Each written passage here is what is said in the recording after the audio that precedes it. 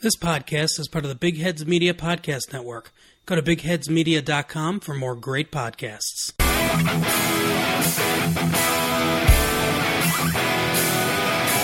You're listening to the Husker Cuzcast Sports Show. Now, here's Justin Fielder, Derek Stafford, and Tyler Schaefer. Support for Husker Cuzcast comes from Manscaped, who is the best in men's below-the-belt grooming. Manscaped offers precision-engineered tools for your family jewels. Hey, boys, while you're down there trimming that low fro, you don't want to damage the boys. So that's why you need to go get a Manscaped new redesigned electric trimmer. Their Lawnmower 2.0 has proprietary skin-safe technology, so this trimmer won't nick or snag your nuts. Manscaping accents are finally a thing of the past. And hey, don't use that same trimmer that you use on your face and use it on your balls and then go back to your face. Come on, man. That's nasty. Manscaped also has the Crop Preserver, an anti-chafing ball deodorant and moisturizer. You already put deodorant on your armpits. Why are you not putting deodorant on the smelliest part of your body? Get 20% off and free shipping with the code BIGHEADS at manscaped.com. Always use the right tools for the job. Your balls will thank you. That's right. You can get 20% off and free shipping with the code BIGHEADS at manscaped.com. That's right. 20% off and free shipping. Great deal, especially around the holidays. If you go to manscaped.com, use the code BIGHEADS, one word. It's a gift that keeps on giving, guys. Hey, welcome to the Husker Cuzcast Sports Show. Justin here along with the cousins Derek and Tyler. And just like that, the season is over for the Huskers. Nebraska fell to Iowa 27-24 on a field goal in the final seconds of the game. Now let the heartbreak ensue. We miss out on a bowl game for the third year in a row. Derek, how depressing is it knowing that we will not have Husker football again over the holidays? Well, I'm getting numb to it, maybe. I don't want to, but yeah, it sucks. Yeah, Tyler, what do you think about missing out on a bowl game here? I mean, going into the season, I didn't think this was a possibility. I mean, it's you're almost in shock, because you didn't see it this year. You just didn't see it, but it happened. So I guess off to next season. Yeah. Now we're gonna do our season recap next week. But first, we're going to talk about the Iowa game. Tyler, what are your overall thoughts on how the game played out? I think you look at the way this game started. I mean, the wheels kind of fell off early for this defense, and then it settled in there, and, we made a couple plays offensively, made a couple plays defensively, kind of got back in the game, and then the fourth quarter came, we had all the momentum, and then our offense just stopped moving the ball. I think when you look at this game as a whole, I was the only one to predict Iowa last week, and it's kind of because I thought Iowa was a much better team. And, if this wasn't the win or go home type game that it was, you could have almost looked at this game as a moral victory. But it was that game. We led up to that. We had to win it. So we're just kind of left here with our thumbs up our asses. Derek, what are your overall thoughts on this game? Hey, which game are we recapping again? What? Because it feels like we've had the same recap about 6 or 7 times this year. Yeah, that's a good point. It's the same. It's the same song and dance. I mean, damn. You start off miserably. Your defense gives up 2 huge touchdowns right off the bat. Your special teams gives off a huge touchdown, and it's like, God dang! And you look like you're gonna get your asses kicked, and then you finally get some momentum coming back and defense, defense stiffed up in that second half. That was phenomenal until it mattered in the last drive. Yeah. And it just seems like it's the same thing every week. And it's just mind-blowing. Well, let's stick with that because that is certainly a negative. Let's break this up into negatives and positives. Let's focus on the negatives at this point. So continue with the negatives there, Derek. Well, again, you're talking about a situation where 3 or 4 plays in this game changed everything. If you can just come up with a stop on 2 of those big runs, or they don't give up a kickoff return, which I don't know why we kicked it deep there to begin with. We hadn't been kicking deep for 2 weeks. So it just didn't make sense to me. And again, if you can get one of those stops, all of a sudden this might be a different game. But again, it's just the same story as every other week. It always takes that one play that you just couldn't seem to get a hold of. The offense couldn't move the ball for shit in the first half. They did better in the second half, but yeah, it's heartbreaking at this point. We've just seen this game over and over again this year. It's like they just put the same song on repeat, and it's the same desperate, depressing bullshit song, and you get tired of hearing it. We're 24 games into the Scott Frost regime, and man, some things don't change. Hey, Tyler, what are some negatives from your standpoint? Well, I think, a lot of the negatives came early in that game. I would say the two big ones that come to mind is our rush defense. I mean, this was an Iowa team that, had no success running the ball, and they ran for 152 yards in the first quarter. And secondly, I would point to the swing pass. We ran that play to death in the first quarter, namely, got nothing off of it. I mean, dude, you could point to so much. Our first downs throughout the game were terrible. I mean, we couldn't do anything on first down the whole game. You look at the swing pass. We were always, ran that play, 8 times for 2 yards, I think someone posted. I mean, it just, you look at the quarterback play. I thought Adrian Martinez struggled really tough in that game. Our offensive line couldn't pass block. I mean, I at the end of the game, we gave up a drive. I mean, God, special teams, it goes on and on and on. It's just, and again, you would like to look at this game and say we hung with a really good team. You'd like to be positive, but it's hard to be optimistic when we've just seen this so many times, like Derek said. Well, let's talk about those swing passes a little bit. Two things on this. About 4 or 5 of those swing passes were exactly what Scott Frost talks about, though. One guy not doing his job. There was one play where we had a wide open spot. There was one guy that needed to be blocked, and our receiver goes down and double teams the guy at the tight end's blocking instead of covering the cornerback. If you block that cornerback, it might have went for a while. But here's the real question for you guys. How can our defense not stop a goddamn swing pass when that's all we run? Yeah, good point. Iowa does it better, apparently. I mean, they did. They ran a screen pass, and we had nobody on that side of the field. Yeah. I don't understand it. It blows me away.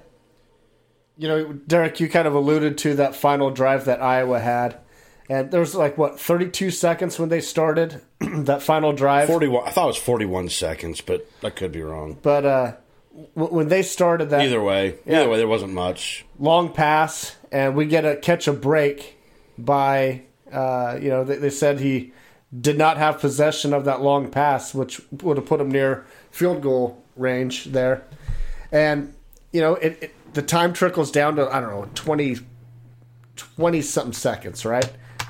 And we still can't make the stop. They still throwing bombs, getting it down there. That was so depressing. When we recovered that fumble, it kind of felt like, wow, the tide is going to change for this team. We're going to go down there. And I just felt like we were going to score a field goal, win it on a field goal. I mean, that would have been like poetic justice there. The way this season has been, to go down there and kick a field goal to win it. It felt right to me. I think you see Adrian Martinez run out of bounds when it became obvious that we needed to play for overtime. I think everybody sitting at home watching it on TV, everybody in that stadium knew we were playing for overtime except Adrian Martinez in that spot. And I don't think Scott... I don't know if it was necessarily Adrian Martinez's fault. He got pushed out of bounds. Well, but as far as the play call, it was a quarterback run inside, and he bounces it out, and he keeps going out. And that's not even the play that bothered me on that last drive. It was that blindside block that they called on us. That was such a bogus call. Yeah, that was a bullshit call. It killed that drive, and that's when Scott Frost decided, okay, let's just play for overtime. Yeah, and that was fine. Everybody knew that, but I mean, that was so disappointing. But then, it goes back to Iowa, and I kind of thinking that they're going to run out the clock there to play for overtime. Nope, they go aggressive, not conservative ferrets. I mean, it was aggressive. Get down there and whoop our ass again. That was depressing. Tyler, what did you think? Well, I mean, you guys kind of said it. I mean, that final drive was just a lot of mismanagement. I mean, you brought in Luke McCaffrey at a really weird time in the game. They didn't call a timeout. If you wanted to get Luke in the game, you could have put him at wide receiver so you didn't have to have this weird time runoff. Then you run a play with him. He ends up turning it into a nice little gain. And actually, you guys forget, I think we started the drive with a false start, right? Like, that's how we started. I think we started the final drive with a false start. The game that we should win, which, of course, we stub our toes there after playing a pretty disciplined game. And then he has a nice play, and then they substitute Adrian back in, and then, he does a boneheaded play and runs out of bounds. I mean, it's just, and then the defense. I mean, this defense, again, you look at that midway in the second quarter. I mean, they allowed from, I think, about the second half of the first half, or the second quarter, they allowed 12 yards. In the third quarter, they allowed negative yards. And then all of a sudden, the fourth quarter, until that drive, they had given up less than 40 yards or 45 yards, something like that. I apologize for the stats. And I think almost 30 of that was on one run. Yeah, I mean, right before the fumble. Yeah, and then 100%, and then you get the fumble, and Justin, you said it. We had it. I mean, this defense really showed up for. I mean, they were rewriting it, and then I don't know what happened. And guys, the thing that sucks is we got a lot of calls in this game. And Derek, you talk about the bullshit of that block in the back. That's fine, but I'm still not convinced they should have overturned that pass. I'm still not convinced that shouldn't have been targeting. There was a blatant face mask that. Oh, get over it. That should not have been targeting. It was clearly shoulder to shoulder. He led with his head. He wasn't even near his head. He did not. His head didn't even touch him. Go watch that play again. I didn't say his head touched him. That's not the rule. He led with his head. Well, my head's usually on top of everything, so it's kind of the way it works. If you're not making contact with the head, it's not supposed to be targeting. We got away with a lot of calls in that game. Or maybe we didn't get away. Every call that could have went our way, that was close, went our way until the end. Yeah. That's fine. That's kind of what home field advantage is supposed to do for you. We got a lot of breaks, which was good. It was good. I mean, we need them. Yeah. They help us, but not in the end. It helped us, just not enough. What about some positives out of this game? We had plenty of positives. Derek, take some positives out of this game. Oh, absolutely. I mean, Tyler, you talked about our defense. After giving up 151 yards rushing, which is the most Iowa had since Middle Tennessee State in a game. And after that, we shut them down. Their pass game was completely inefficient. Nate Stanley did not look good in that game. And you could talk maybe it was partially weather, but, I mean, I don't know. He just didn't look good to me. We held him to 99 yards passing. And a lot of it was on that one play at the end that killed us. We held him to 13 first downs. We beat him in time of possession. If you'd have told me we were going to beat him in time of possession, I'd told you were full of shit. I mean, there were things that we did. We won the turnover battle until the very last play when we tried to hook and ladder and fumbled it and lost it. But other than that, we were winning the turnover battle. There were so many good things that went right in this game that looked so good, but you just couldn't. Even the red zone, red zone attempts. We only got in the red zone one time, and we converted it into a touchdown. Not a field goal, but a touchdown. That was good. Field goal. I think we only went for one field goal. We made that one field goal, and it was a 40-plus yard field goal by this soccer player. Looked great. Yeah. There were a lot of good things in this game. It was just a matter of finishing it off, and it's something that this team just cannot do for some reason. They're cursed. Tyler, positives. Yeah, I mean, I think I would go with penalties. I mean, we only have 3 penalties. That's pretty nice. And again, I think against that Iowa team, I mean, we ran the ball, effectively. I mean, 184 yards, I think is what we ended with. 184 yards. I mean, that's a pretty good game against that team. And Dedrick Mills, I thought, looked good running the ball, and especially in the third quarter. Adrian was okay running the ball, probably not his best game rushing, but yeah, I think overall we were pretty effective running the ball against Iowa. So yeah, that'd probably be where the positives are. But let me just say this too: like, this was supposed to be one of the best defenses we faced outside of Wisconsin and Ohio State, and we knew that it was a good possibility our offense could struggle. So it really wasn't that big of a surprise, especially with the weather, that this team struggled to move the ball on this good defense. Yeah. No, I mean, I get it. That's the thing, is that there is nothing wrong. I want to be careful how I say this. The way we played against Iowa, if we played Iowa 10 times, this is probably the second or third best performance we have seen out of that. Like, I mean, we almost did everything that almost could have gone our way, did. Like, there's not many more scenarios I see us playing better, this team playing better than Iowa. But isn't that the problem, right? This was our best effort, and it wasn't enough against Iowa. And that's where we are.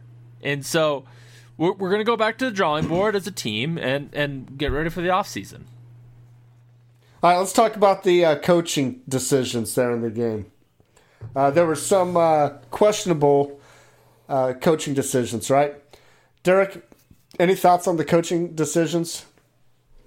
I'm not as harsh on the coaching decisions as a lot of other people are.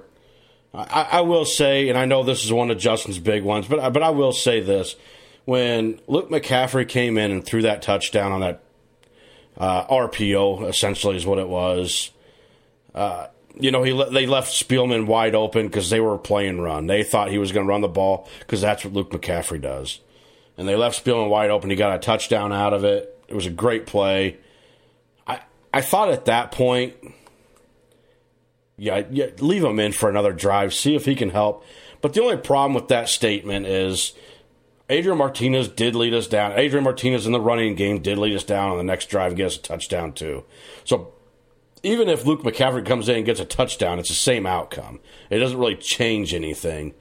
The only play call that really, really flustered me was that backwards pass to Wyatt Mazur that was supposed to be a double pass, and it got broken up right away. Now, Wyatt Mazur played quarterback in high school, and if he gets that ball off and hits that wide receiver, because there was nobody covering him, and if he hits that, all of a sudden everybody's going, holy shit, that was a great play. But it got busted right from the get-go, and so it looked like garbage. And I didn't like the call too much. I know a lot of people are complaining about J.D. Spielman throwing the pass to Martinez. I thought it was a pretty damn good pass. Martinez actually needed to finish his route and actually try to catch the ball. He kind of slows up and dives after the ball instead of trying to catch it in stride. Justin, you made the comment, why not put Luke McCaffrey in there to throw that ball? I think the problem with that is now that play becomes a lot more predictable. With throwing with J.D. Spielman, it was nobody expected to see it. So I didn't necessarily disagree with it, but I mean, if you're talking about who's got the better arm to throw the ball, yeah, you probably want Luke McCaffrey in there. But at the end of the day, they threw everything at the kitchen sink at these guys, and I think they learned their lesson when none of them were working and decided just to start playing downhill football a little bit better. Tyler, anything to add? No, I mean, honestly, I think Derek kind of hit it there. I mean, I think I don't know. Do you have anything to add, Justin?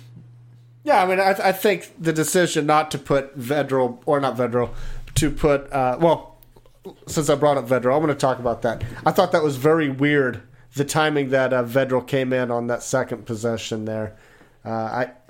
It just seemed like a strange sequence of events, as if Scott Frost had like a little bit notes jotted down on a Post-it note, and he just grabbed it and just like threw them in. It just seemed, it just didn't seem right.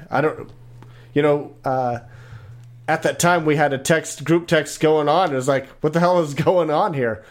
None of it made sense, and it really still didn't. Even Scott Frost, he said that they had a special package of plays for Vedral and McCaffrey, and I thought the timing was just strange there. As far as I keep saying no Vedral.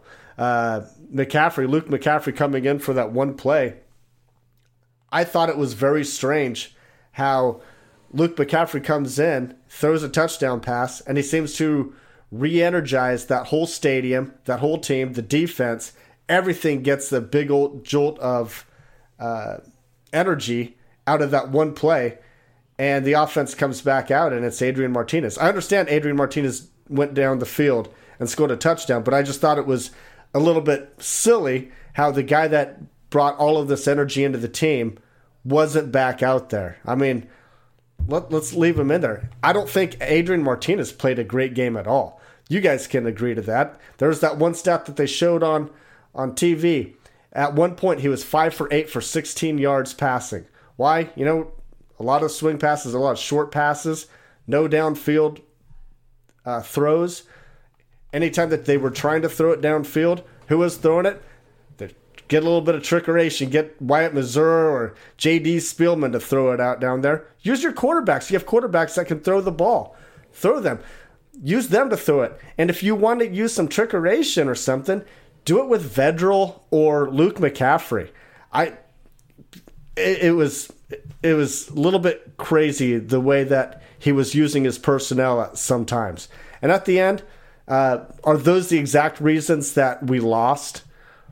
No, there's a lot of reasons that we lost, but those add to it. When you have missed opportunities like that because you don't have the right personnel, it kills drives. It simply kills drives. It's missed opportunities is what it comes down to for me. So I think this loss is 100% on Scott Frost. The players, I think they played an outstanding game. The defense played the best game that we've seen out of them this year, right? I was pleased with what they did. I don't know about that. Outside the first quarter and the final drive, I mean, we didn't think that. Yeah, but that kind of killed it. Sure. But that whole thing, you could argue, you can blame it all on Scott Frost if you want, but you can also blame it on the defense, giving up a 45-yard rush that went for a touchdown and a 55-yard rush that went for a touchdown, and then not be able to come up with any semblance of a defense on the last drive. Hey, you know what? But that's and all fine. 3 of those could have cost us that game. But Scott Frost generated 17 points of offense. That's all he generated. Which is about he did not generate which is anything. exactly which is a lot of points against this Iowa defense. Which is exactly what I thought they would do. Well, congratulations, you won it. But you know what? We were in a position to win that game, and we didn't do it because of Scott Frost's decisions. I don't know. Plain and simple. I mean, I get it's easy to say, well, why don't you keep Luke McCaffrey in? Well, shit, if Wyatt Mazur had thrown a touchdown pass, would you have put him at quarterback? Like, I mean, no. Why not? Why you threw a touchdown pass? Doesn't that mean he needs to play quarterback now? Like, well, now you're just being silly. And let's face it, anybody who was going to score at that point was going to revive that stadium. Yeah. It didn't matter who threw it. It was just a matter of we scored, and it brought the fans back into it. That's what happens in a football game. Like, that's the thing what's upsetting about the Luke McCaffrey take is it makes me feel like I'm anti-Luke McCaffrey, which isn't the point. The point is he came in and ran. He didn't come in and orchestrate this great drive where he went 4 for 4 and, he ran the ball 3 times for really great carries. He came in, ran one play, hit a wide open wide receiver because everyone under the sun thought he was going to run. We brought him in the fourth quarter. You know what? People said, shit, he can throw the ball. No one was open. Supposedly, Cade Warner was, but no one was open. We ran for 7-8 yards. It was still a good play, but I like Luke McCaffrey. I think he's a really special athlete. I think he's got a bright future, and maybe he is a better option than Adrian Martinez. But everyone that's saying Luke McCaffrey was saying Noah Vedral 2 weeks ago. You know what happened? Noah Vedral got in the game. He almost threw a pick six, one of his 3 passing attempts. That kind of quieted it down. Who was it? Sipple? Some of the guys said that. Oh, everyone loves Luke McCaffrey till he throws his first interception. It's honestly a lazy football take. It really is. Like, pick the guy who threw one pass. Cool. He completed 1 for 1. Great job. Yeah, but the whole timing, why not come out when Adrian Martinez was clearly struggling? But what I mean, he played a poor game. I'm not going to say he played a great game, but so let's keep him out there. Let's keep him out there. Why are you so convinced that Luke McCaffrey was going to do better? Because I saw enough of Adrian Martinez that game to know that he wasn't going to get it done with his decisions making, and ultimately but at his that point, decisions. it's such a close game that you throw in Luke McCaffrey. Like, it became close thanks to Luke McCaffrey. And then Adrian Martinez helped get the touchdown. It got tied because of Adrian Martinez. Yeah. I know that you hate Adrian Martinez, Justin. It's obvious. I don't hate him. No, you do. I don't hate him. And you're going to be the guy next year that's back on his bandwagon and say, I never said bench him. Just like all the people on Twitter, anytime you call them out saying, why are you talking about benching Martinez?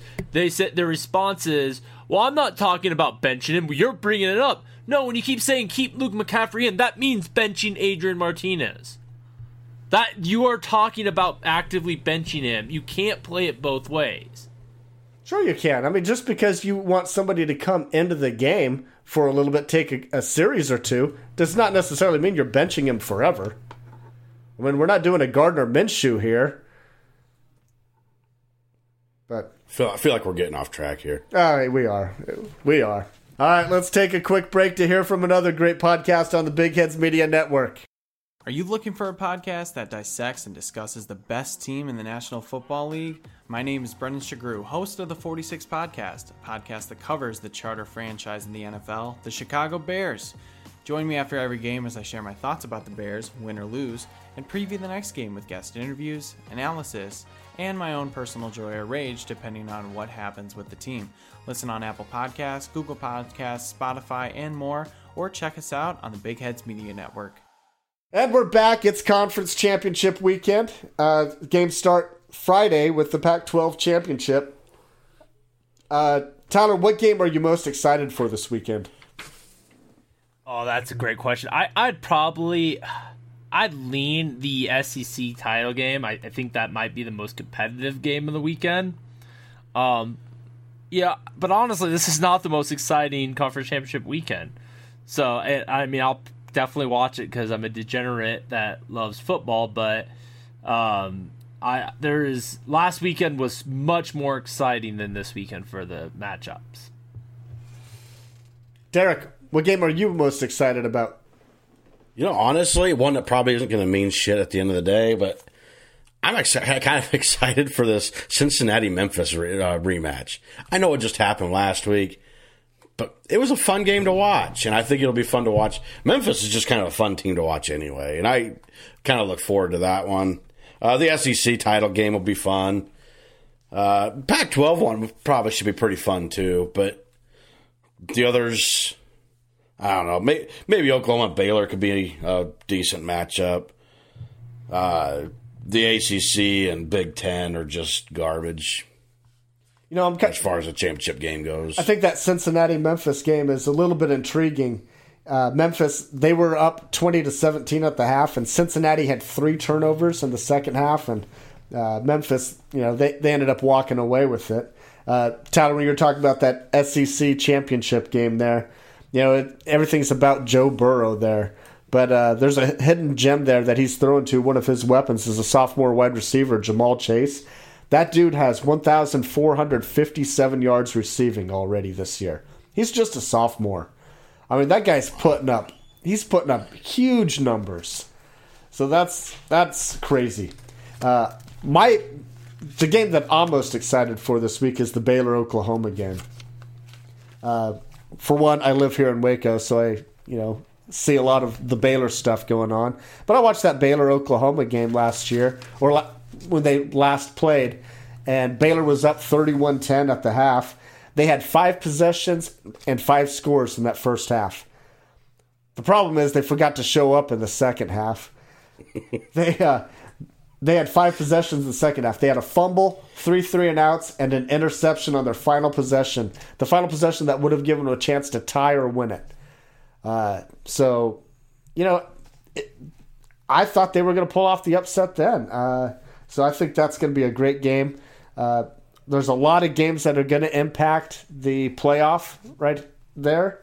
That's one of them. We'll see. Of course, that's dependent on what happens in the Georgia LSU game and Utah. And I mean, I think it's going to be fun. Some of the matchups aren't very intriguing. You know, the Clemson-Virginia game, I'm not even sure if I'll tune into that game. But I'm excited. It's going to be a fun week. So let's get... Yeah, go ahead, Derek. Let's talk about Clemson for just a minute. You realize these guys are quiet. I mean, I understand their schedule. I understand the ACC is bad this year. And I understand all the scheduling and everything. But these guys have quietly put together a really, really good season. They're out. They've scored 43 points a game, I think it is, and only given up like 10 points a game. Like, they're just destroying people. And people are talking about Clemson like they should barely be in the playoff. Yeah. It kind of blows me away because, you know, Ohio State, their schedule's a little bit better because they got a chance to play Michigan and Penn State. But, I mean, I think Clemson's done almost everything that Ohio State's done stats-wise. And it amazes me how we've kind of just pushed them off to the side. They are the reigning national champions, and they're going to be in the playoff. And we'll see what they do in the playoff. But I wouldn't count them out to win another one this year. Go ahead, Tyler. I'll tell you, that's probably... You want to talk about the most intriguing thing on this weekend, in my opinion, is who gets the fourth team, who ends up the number one seed between LSU and Ohio State. I mean, because I'll tell you who no one wants to play is Clemson. You'll play Oklahoma, you'll play Utah, you'll play Baylor, but you don't want to play Clemson. Trevor Lawrence, there's going to be talks about Justin Fields and Joe Burrow, and Jalen Hurts makes the playoff. There'll be people that have Trevor Lawrence fourth. You know what Trevor Lawrence has done since that close game against North Carolina? He's had 22 touchdowns and 3 interceptions. He's going to have 30 touchdowns and 4 interceptions on the season. You know who the best quarterback that's going to be in the playoffs? It's Trevor Lawrence. Let's stop this Joe Burrow. I mean, he's going to win the Heisman. He deserves it. But, dude, Clemson's a dangerous team, and they're going to whoop. I mean, they're going to whoop up on their in the conference championship. So, do you guys remember earlier in the year when people were making comparisons between Trevor Lawrence and Adrian Martinez stat wise? I think Tyler, I think you were kind of clamoring that also about looking at the stats. I mean, just because they were similar at that time. God, that was so cute back then. That was so nice. And yeah, the stats aren't even close. I mean Trevor Lawrence, he's on his way to has to find a way to get a shot on Adrian. He's having a way better year than what 2018 is. Yep, no, it's great. It's whenever Justin can that get a shot. That was so cute back then. Yeah, it's awesome. Justin, whenever he can get a shot on Adrian, he loves to do it. So, but here's the thing. Like we're talking about Clemson, we're talking about their quarterback, and we're talking about their offense. But again, you're just kind of shutting their defense out. Like, whatever, dude. They give up 10 points a game. 10 points. I don't care what conference. You're in a Power 5 conference, you're only giving up 10 points, and you're scoring that often and that fast, and your defense is still shutting people down.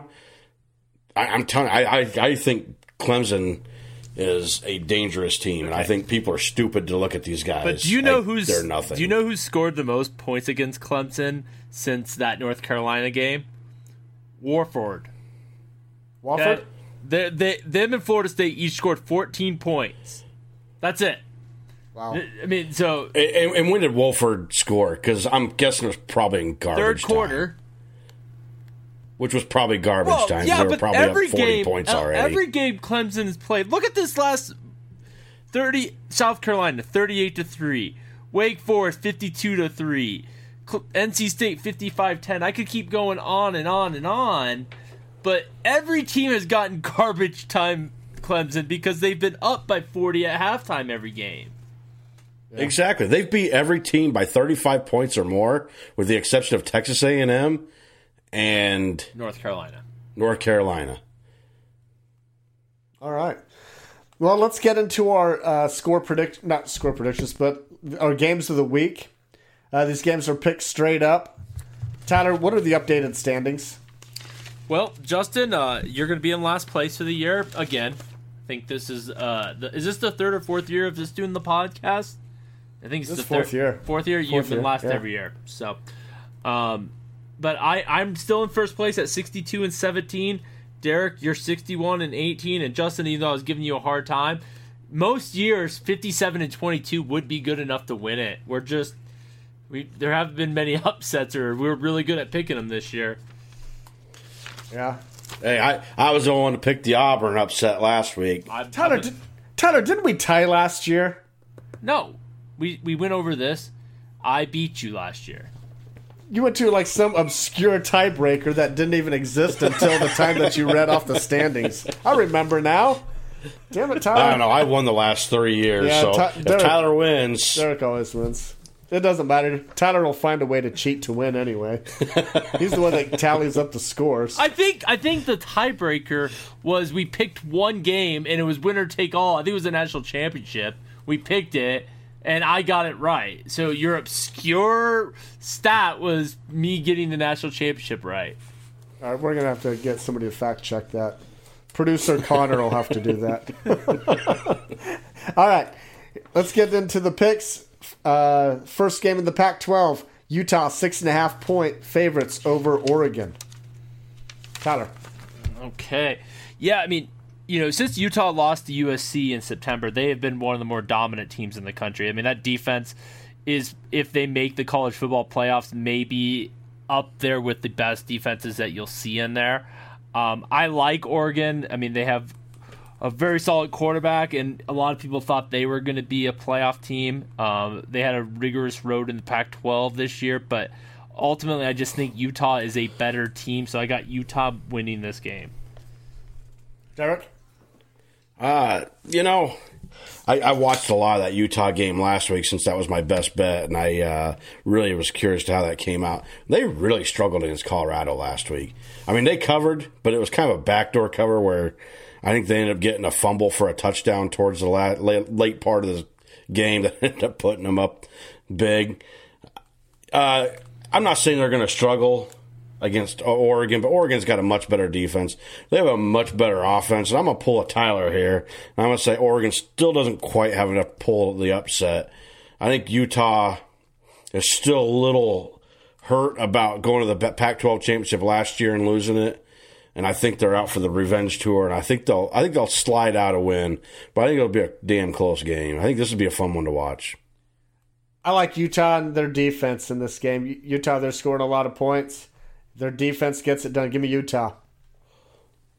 In the Big 12, Baylor against Oklahoma. Oklahoma's 8.5-point favorites. Tyler. Yeah, I mean, I think you look at the last time these two teams, you had Oklahoma, who was down at 1 point, 28-3 in that game, and then the second half scoring 24 unanswered points. Jalen Hurts was brilliant in the fourth quarter last time they played and ran for over 114 yards. I think Baylor wants to get revenge. I think Baylor is going to play this closer than maybe the spread looks. I think it's going to be actually a pretty competitive game, but I think Oklahoma is going to pull out the victory. Derek? You know who's rooting for Baylor? Utah. Yeah. Because I tell you what, boys, I think if Oklahoma wins this game, I think they jump Utah. Because I think their resume is a little bit better than Utah's at the end of the day. And beating a Baylor team would only have 2 losses and both of them coming to Oklahoma, I think would go a long way to jump them. And at the end of the day, Oklahoma's a damn good team. Their defense still struggles. I think they'll give up some points to Baylor. But ultimately, at the end of the day, I don't think Baylor's going to have an answer for Jalen Hurts again. I'm going the opposite way. Baylor had Oklahoma on the ropes last time, and they failed to get it done. I think the revenge factor in this game, they're going to get this done. I love Baylor winning outright here. Well, Baylor will be rooting for Oregon, because that's about the only way they're jumping Utah. Oh, yeah. Well, shoot, I don't even know if they even have a shot, but... I think a one-loss Baylor. If Utah lost and Baylor won, as long as Georgia doesn't beat LSU, I think they would have a chance to get in. Yeah, well, that would be great for Waco, I promise you. All right, let's move to the AAC. Cincinnati versus Memphis. It's a rematch of last game. And Memphis is 9.5-point favorites. Tyler. Yeah, I mean, I think it's really tough to beat the same team twice. That's kind of the reason why I think Baylor's going to play competitive.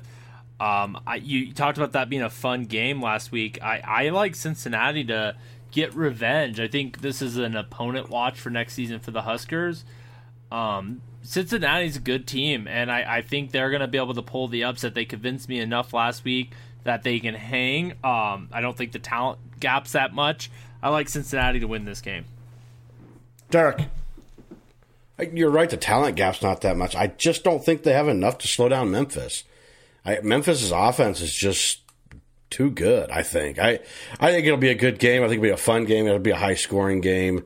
But I think ultimately, Memphis, being at home, edges them out again. Yeah, Tyler, you're right. This is an opponent watch for next season.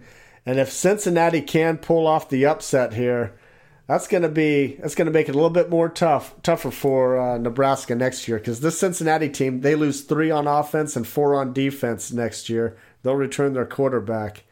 But I'm going with Memphis. I think they have too much firepower. I mean, they score a lot of damn points. They have a running back that has run for 1,381 yards. They have a wide receiver that has almost 1,000 yards, and a quarterback 3,300 yards with a 32-8 ratio. Lots of firepower there. I think they get it done here. Number 4, Wait, SEC. you took Memphis? Yes, I got Memphis. Sorry. SEC, Georgia versus LSU. LSU's 8-point favorites, Tyler. Yeah, I mean, I think you look at this game. I kind of hit this earlier. I think this is going to be the best game of the weekend. Last week Joe Burrows was absolute money against Texas A&M, and I don't know if you guys saw, had arguably one of the dumbest moments of college football season when he had to change his jersey when he came out in his French jersey. That was ridiculous. They made him change it. But he now holds the SEC record for passing yards and touchdowns. He broke, the Tim Couch's SEC record. He's tied Missouri's Drew Lock's SEC record. I mean, he's having a great year. Justin, you kind of already hit on Chase. I don't need to go through this, but I will tell you the other team is good, Georgia. They were not the most impressive last week against Georgia Tech. They're going to be without some weapons, but I think Jake Fromm is going to bring this team to play. I think this is going to be a competitive game, and Joe Burrows is going to completely seal his Heisman moment with a last-minute touchdown heroics, and I like LSU to win the game. Derek. All right, I'm going to go a little bit against what I said earlier and talk about why Joe Burrow is the best quarterback out there. He's got 45 touchdowns and 6 interceptions. He's played way better defenses than Trevor Lawrence has played. This guy is just doing things that I never thought possible in the SEC. I mean, he scored the most points against Nick Saban since he's been at Alabama. And not that Nick Saban's defenses are as strong as what you would normally expect, but they were still only averaging 16 points a game going into that game. Look, LSU has way too much power. They got way too much speed. They'll give up some points because their defense isn't as strong as it probably could be. But at the end of the day, Joe Burrow and those wide receivers are way too much for this Georgia team. I think they kind of blow them out. Yeah, I'm with you, Derek, on that one. Too much firepower there. I love LSU. I have them to cover. All right, let's move to ACC. Virginia versus Clemson. Clemson's 29-point favorites. How about that for a conference championship game, Tyler? Well, let me give you a bunch of stats and reasons. Screw it. It's Clemson all day. Derek? Yeah. It's not even, you can't even think of it as a trap game. It's the last game till January for them, so they're going to come out firing on all cylinders, and they're going to destroy Georgia or Virginia. It's not even going to be a fun game to watch. All right, so just to make this interesting, how many points do you think Clemson will blow Virginia out by? Is it an easy cover? Tyler? Why don't we get into that when we do best bets? Okay. Oh, okay. So somebody has this for us there. Alert. All right. Spoiler alert. All right. Well, let's get to it there. All right. Big 10. Ohio State, 16.5 point favorites over Wisconsin. Tyler. Last time Wisconsin-Ohio State played, I mean, it was an absolute blowout. But it was a game going into halftime. Jonathan Taylor really never got going in that game, and he only ran for 52 yards. I do think Wisconsin can hang, but guys, I'm telling you, this Ohio State team might be the best team of this decade. They are really, really good. I think this is a closer game than last time, but Ohio State, they're going to win. Uh-oh. Derek's shaking his head. You're wrong. I got 2 words for you. Chase Young. Dude's phenomenal. That defensive line for Ohio State is too good. They'll shut down JT again. I don't see this being... I mean, maybe for the first half it'll be a good game again, but I think at the end of the day, there's just too much athletes on Ohio State. They know what's at stake. Wisconsin right now, they're playing for a runner-up game anyway. Not that I don't think not that Wisconsin's not going to come to play, but they just don't have enough firepower to hang with Ohio State at the end of the day. Ohio State wins this big. Yeah, last week when Ohio State went to Michigan, Ohio State, they were 9.5 point favorites, and I kind of thought that on the road Michigan would put up a better fight than what they did. But my God, they absolutely blew Michigan out 56-27.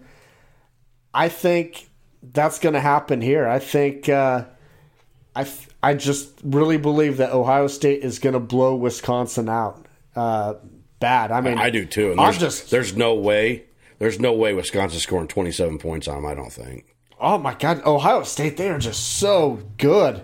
They really are. Derek or Tyler, when you say that best team the last 10 years, I'm with you, man. I can't believe how good they are. They always prove it. That Penn State game where, what was it, 28-17, I think it was. But that score was a lot closer than what the game was. There was a couple turnovers by Ohio State. Yeah, I mean, they were up like 21-0 at one point in that game. Yeah.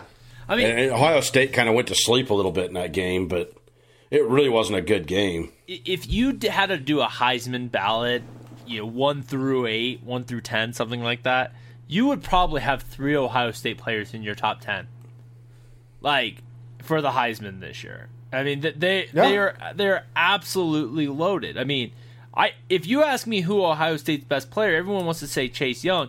Did you see that pass Justin Fields? He gets injured, goes in the tent, comes back out, throws a touchdown, money ball.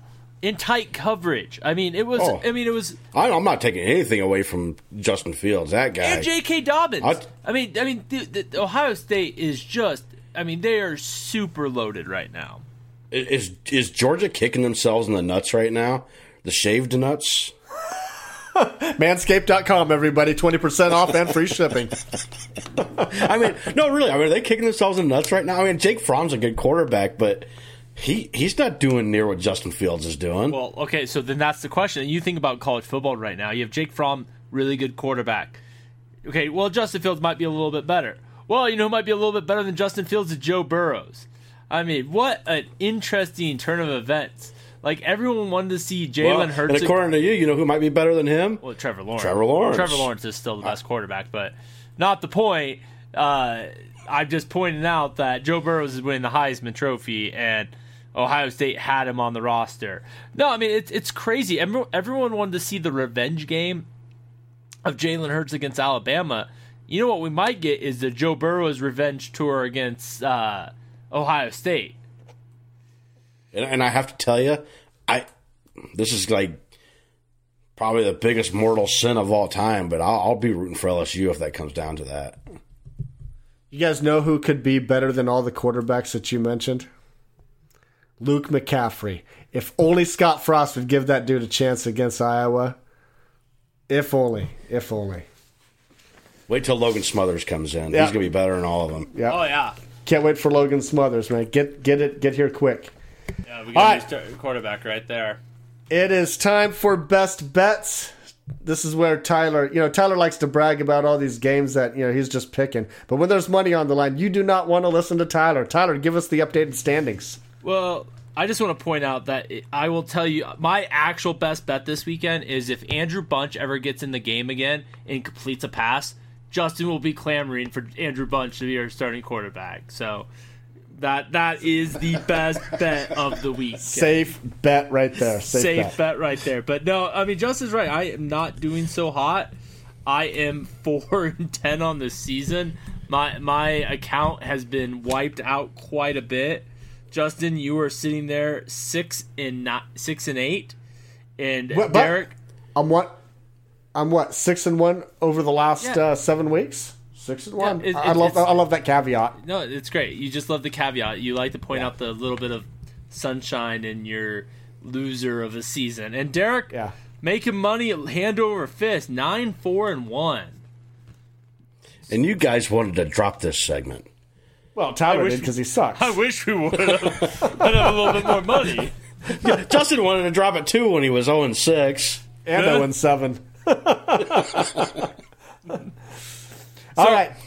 Go ahead, Tyler. What's your best bet? It is going to be Central Michigan -7 against Miami of Ohio.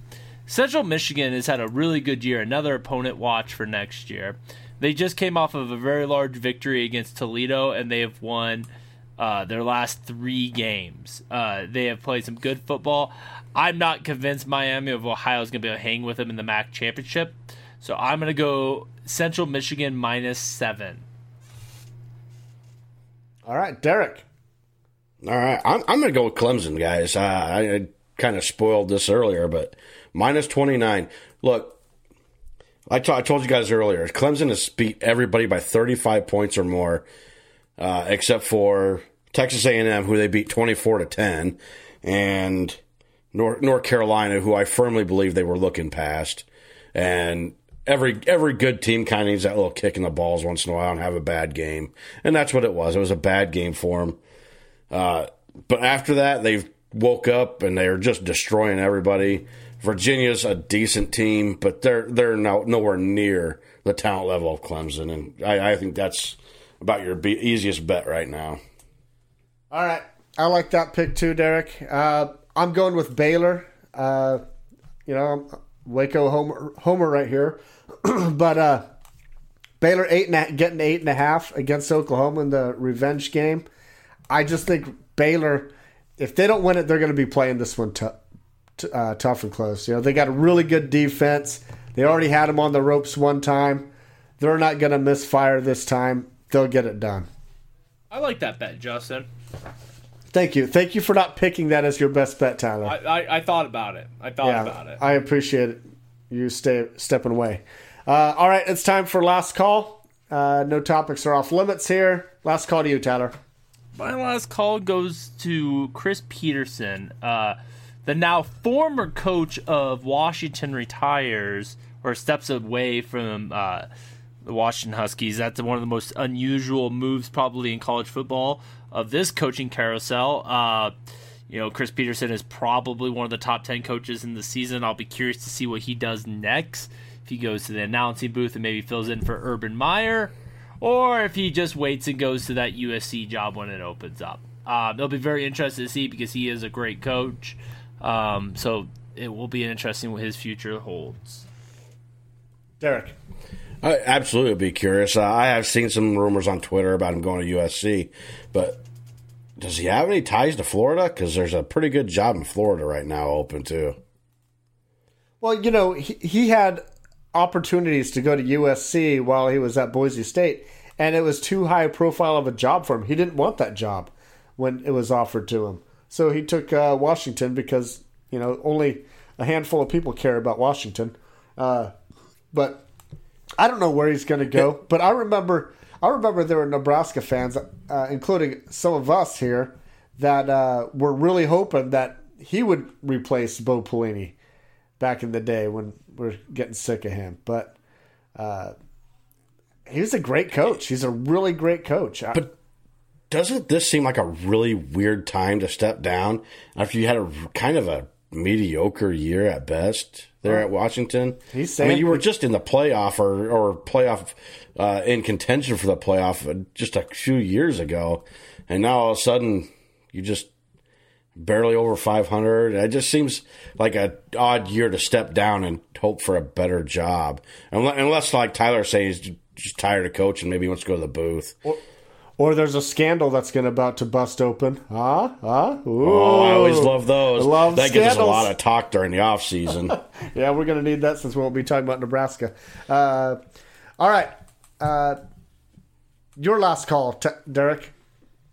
All right. I'm going to stick with Twitter here.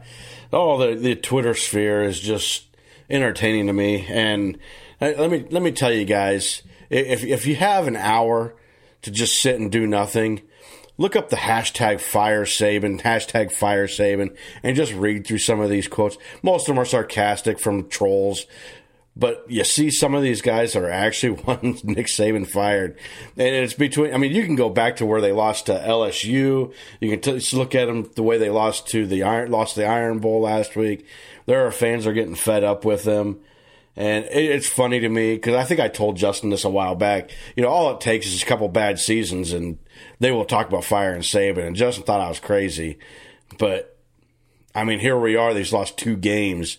And there's a small, very, very small portion of the fan base that's already talking about firing him.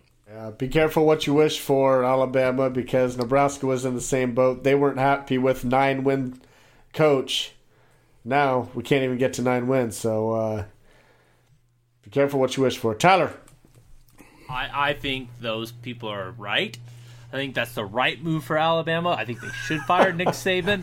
I mean, think about this guy. This guy just lost to Auburn. This is your in-state rival. So if any Alabama fans are listening, write your toothless Congress people. Let's make this happen. Get rid of Nick Saban at Alabama. There is a petition out there to fire Nick Saban. I signed it. It's a great. I signed it. It's a great petition. you know, it's funny because even ESPN, who just completely loves Nick Saban, is even turning on him. They're talking about how bad his record is against Auburn because he's 10-8 against Auburn, and out of those 10 wins, he's never beat an 8 or 9 win team. Auburn never beat a good team. Auburn. He's a bum. This guy is a bum. How bad would it suck? It must be horrible making the playoff like 6 years in a row and then finally missing it one time and go, oh, we need to fire this guy. You guys forget that people thought Nebraska fans were absurd for wanting Frank Solich fired after 7-7 season. I mean, come on. How bad would it suck if they fired Nick Saban and then Michigan fires Jim Harbaugh and Nick Saban goes to Michigan? Oh. Wah, wah, wah, wah. Hey, I want to stick into the Big Ten with my last call. I'm going to go to Greg Schiano. We talked about Greg Schiano last week. And, hey, Rutgers and Greg Schiano, they got a deal made. They got it signed, 8-year deal for $32 million. I think that's great for Rutgers. I think it's great for the Big Ten. We play Rutgers next year, so come on, we gotta win that one, though. All right. What do you think, Tyler? Yeah, interesting move. I mean, we all thought Rutgers wasn't committed enough to winning. Well, the promise to look at building a football facility was enough to get Greg Schiano to sign. That or the realization that he wasn't going to get paid anywhere else. So, I don't know which one it could have been. But, yeah, Rutgers will look into that facility sometime in the near future. Derek? Drama follows this guy everywhere. He had a job last year at Tennessee, and what happened? Oh, that's right. The fans revolted and got him fired before he got on campus.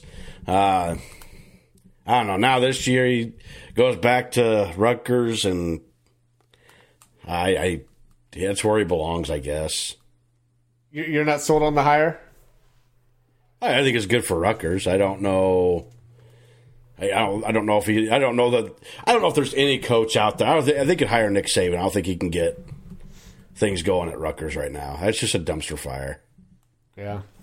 Well, we'll see. He got it done there at one time. So in a weak conference. Yeah, that's true. That's true. I mean, it's not like the Big Ten East is any good. He's still going to have to try and beat Ohio State, Michigan State, Penn State, Michigan. That's easy. Maryland. It's not too bad. Indiana won a lot of games out of the East this year. Yeah, I mean, when's the last time Rutgers won a Big Ten game? 2 years ago? God, I don't know. Maybe.